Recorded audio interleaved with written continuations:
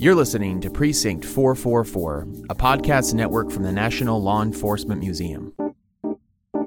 Today we're bringing you an episode from the Encore series, where we revisit past museum programs and conversations. Welcome back to the Encore show. Last week, we heard from the Washington, D.C. Department of Forensic Science in a program titled Scientific Justice, Solving Crimes in the People's Lab, which originally aired on November 4th, 2020. Part 2 concludes this series with a question and answer portion of the program. And now for Part 2 of Revisiting Scientific Justice, Solving Crimes in the People's Lab.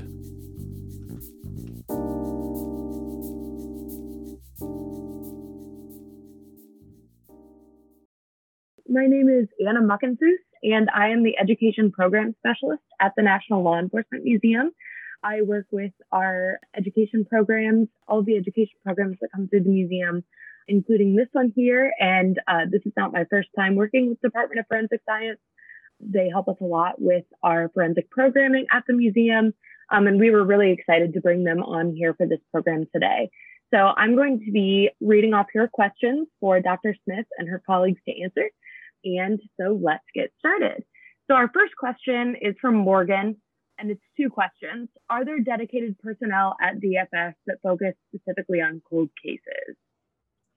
That's an excellent question. Right now, we actually have a grant that we are, BJA grant out of the Department of Justice, that we are working with both investigators from the Metropolitan Police Department, as well as attorneys from the United States Attorney's Office. So it's sort of a group effort to look at cold cases and to be able to take some cases and see if we can go back. These are cases where we either have no suspect, but we have DNA evidence, go back and send those off to other contract laboratories who are helping us with that familial testing, that deeper dive into the DNA that's present to see if we can have any connections. We just literally have sent some cases out for that. And we look forward to hopefully getting some interesting results from that. And Morgan's second question actually goes back to that familial DNA. Does DFS use familial DNA searching to solve some of these cold cases or help to solve some of these cold cases? Yes, we definitely hope to. We will have to do that, though, in conjunction with laboratories that have the broader technical capability to do that sort of DNA testing that we don't do internally. And then we will work with them to access different databases that are out there. And that's going to be a combination effort between our lab folks as well as the detectives that we're working with. So we look forward to that. Excellent. And then we have another question. We have a question from Lauren. How much of DFS investigators' time is spent in court or preparing for court compared to their work in the lab? Do the same people who did the lab work also present the evidence in court? Yes, so I'm going to turn to both Chris to answer that question from a crime scene scientist perspective, and then we'll ask Wayne. Chris? I would say in the past that when I was on the police department that we were being called into court more often. We do have people going into court to testify about the evidence that they collected and how they went about collecting it. I would say maybe about 10% of their time is spent going to court, whereas 90% of their time is actually doing the actual work. So, and that might be a little bit different for some of the laboratories that units that work under Wayne. I know that, for example, I'll let Wayne speak also, but I know our forensic chemistry group can be very, very busy and can be going to testify quite a bit as to the drug analysis that they're doing. And then that may vary for the rest of the units. Wayne? Yes. So one of the important aspects of preparing for court is that while you are completing your examination, you will be documenting that in your technical notes.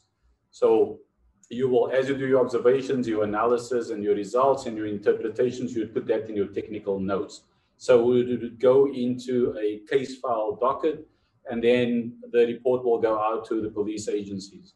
Now, when you get a subpoena a couple of years later, then essentially you will go and pull that case file. It would have gone through to the discovery through our legal department.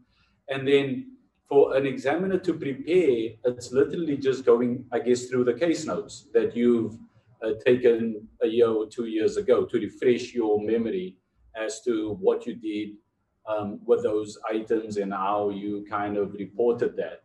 And that varied depending on the size of the case.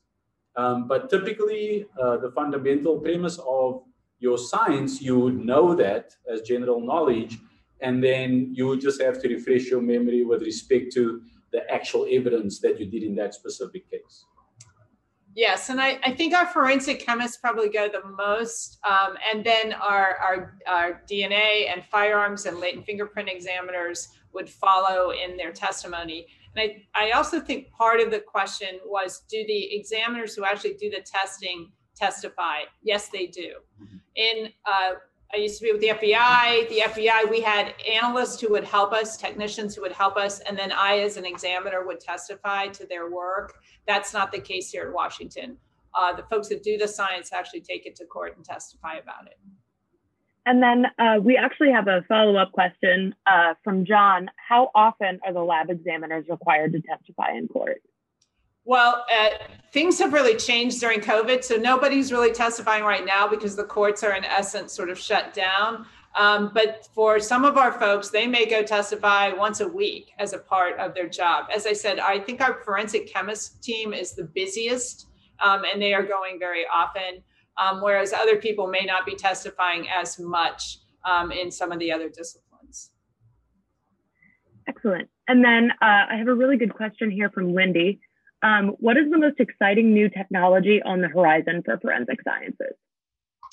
Oh, where do I start and how much time do we have?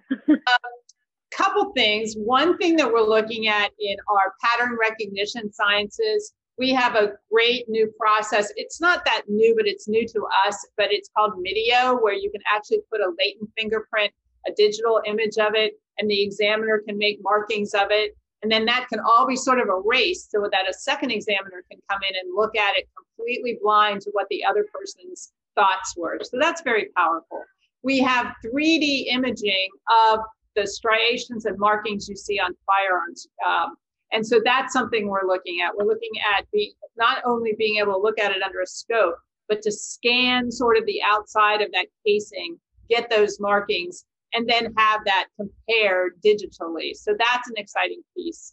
I have a love for DNA. That's my background. So we are bringing on what's called next generation sequencing. And so to the first person's question, someday we will be able to sequence the portions of DNA that are now being done in contract labs. So we'll be able to do familial searching in here. But the area that is just exploding is anything that has to do with these cell phones and any kind of technology that collects digital information. These are invaluable pieces of evidence that if you think about all the interactions you have with your phone, we capture that. And we're able to get into and discern from any phone that is brought to us what that information is. So this is probably the biggest area of new things that will be coming out on the horizon. And then our next question kind of touches on this too. Have there been any technology advances in crime scene bullet trajectory analysis? Well, I'm going to leave that to the two gentlemen sitting next to me.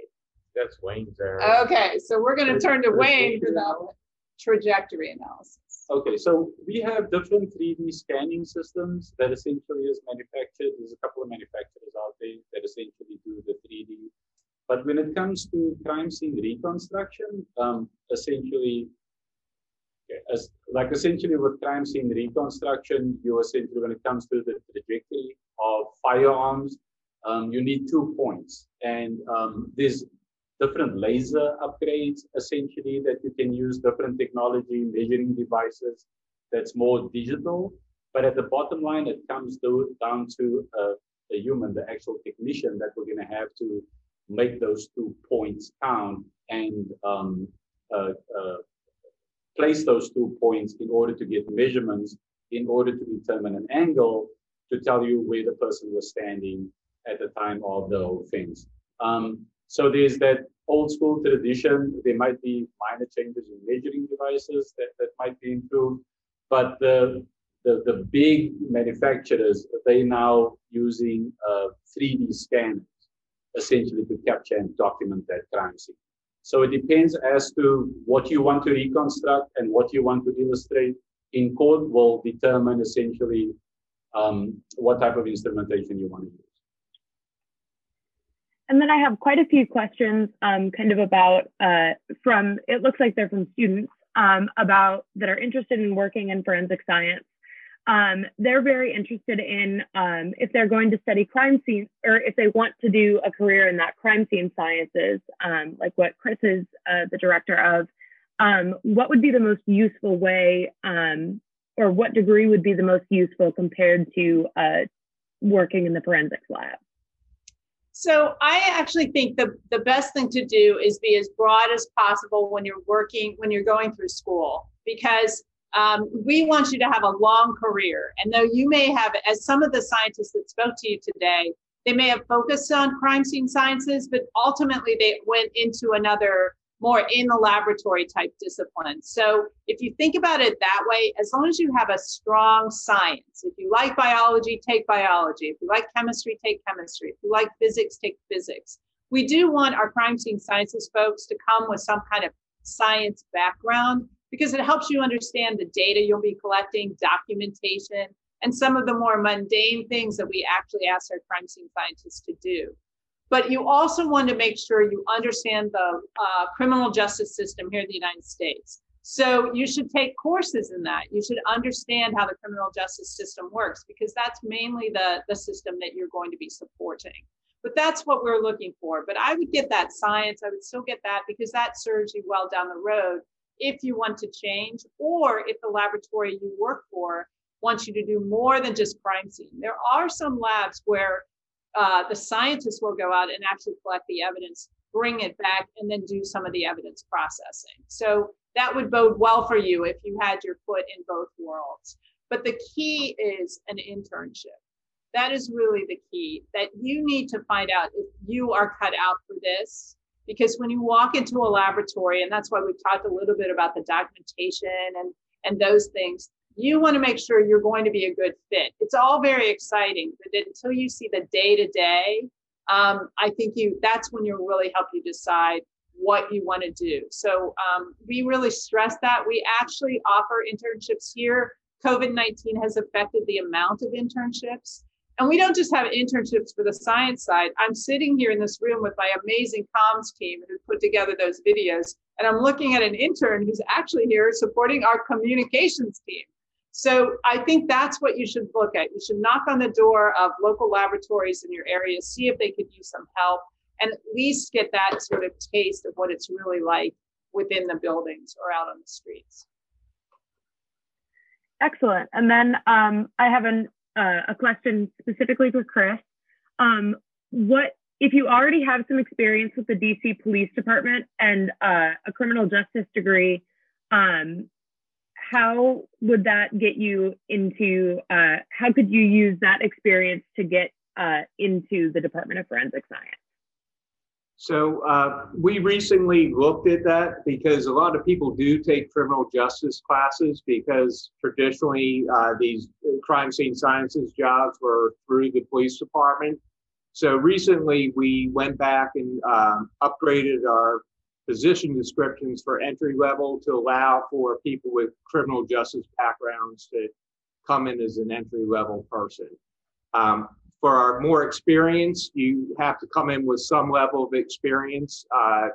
If you came in at, say, for instance, a grade 11 or 12, you would have to have some crime scene experience, so you would have to already work somewhere else. But we have recognized that a lot of people do take criminal justice classes because they're on the fence. Do they want to go into a lab? Do they want to be on the police department? You know, there's just a lot of different areas of interest. So there is a path, at least in DC, for people to get in. I can't speak for any other jurisdictions. And then the last question that we will answer is about the actual testing of evidence in the lab. It's a really good question from Isaiah, which is pretty interesting. How long does it take to actually process fingerprints to match at a crime scene? So I'll take a stab at it. So if the evidence comes in and it is processed through chemical enhancement, right? And we might be able to see something from the scene itself. We actually try to move that evidence through very quickly within 1 day or 2 days of receiving that evidence. But then the print has to move into our latent fingerprint examination unit. Then they will take a look at it. They will actually utilize and put that information into what's called APHIS, which is the fingerprint national database that we utilize. We may get a connection through the use of that database. So it may be very quick. This may happen very quickly. The good news is they have about a 12-day turnaround time, and they have very little backlog. So here in DC, they're actually able to process all the evidence that's coming to them within at least 12 days. And sometimes we get connections very, very quickly. One thing's for sure, it's not like DP, it's much more than 20 seconds. But we actually have had times where we move the evidence through, and within the next day or the same day, we're able to make some connections through our latent fingerprint process. So it can actually be one of the fastest disciplines here in the Department of Forensic Sciences. Yes, and just to add on to what Dr. Smith says, so the average turnaround time is 12 days, which is excellent. However, we are extremely responsive to expedited or priority requests.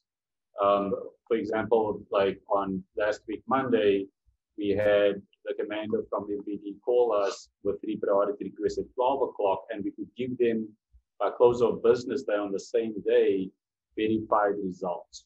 So we are extremely responsive. And again, as I mentioned earlier, we want to provide an aid to advance an investigation. So even though we have the routine casework, so that's what you're going to get if you become a scientist. You're going to have your assigned work that's given to you by your manager when you get in the morning. And then all of a sudden at 12, you change direction. And here's an expedited case that I want before you go home today. So that's kind of the life of a forensic scientist here at the department. And I think that's all the time we have for questions. There were a lot of really good questions today. I thank you all for your submissions, and thank you to the Department of Forensic Science for joining us today.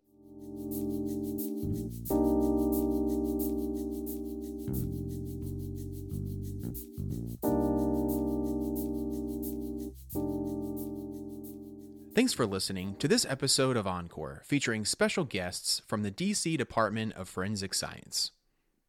We thank you for your support, and remember, our upcoming episode releases are every Wednesday, and published exclusively on Tuesdays is our monthly Icons episode. We hope you learned something from this episode and will join us next time for another edition of Encore, where we revisit past museum programs and conversations. A special thanks to all of you for listening to this episode of Encore, a series from the Precinct 444 podcast network by the National Law Enforcement Museum. Please subscribe to Precinct 444 on your favorite podcasting platform to stay connected and to receive our latest content as soon as it drops. We would love to hear from you. Send in your questions, comments, and feedback to precinct444@nleomf.org. You can help us make our content even better. The National Law Enforcement Museum is located at 444 East Street Northwest in Washington, D.C., and is dedicated to telling the story of American law enforcement. We expand and enrich the relationship between law enforcement and the community through educational journeys, immersive exhibitions, and insightful programs. Find us online at lawenforcementmuseum.org and stay tuned for more podcast content from Precinct 444. Until next time, stay safe. We'll see you at the Precinct.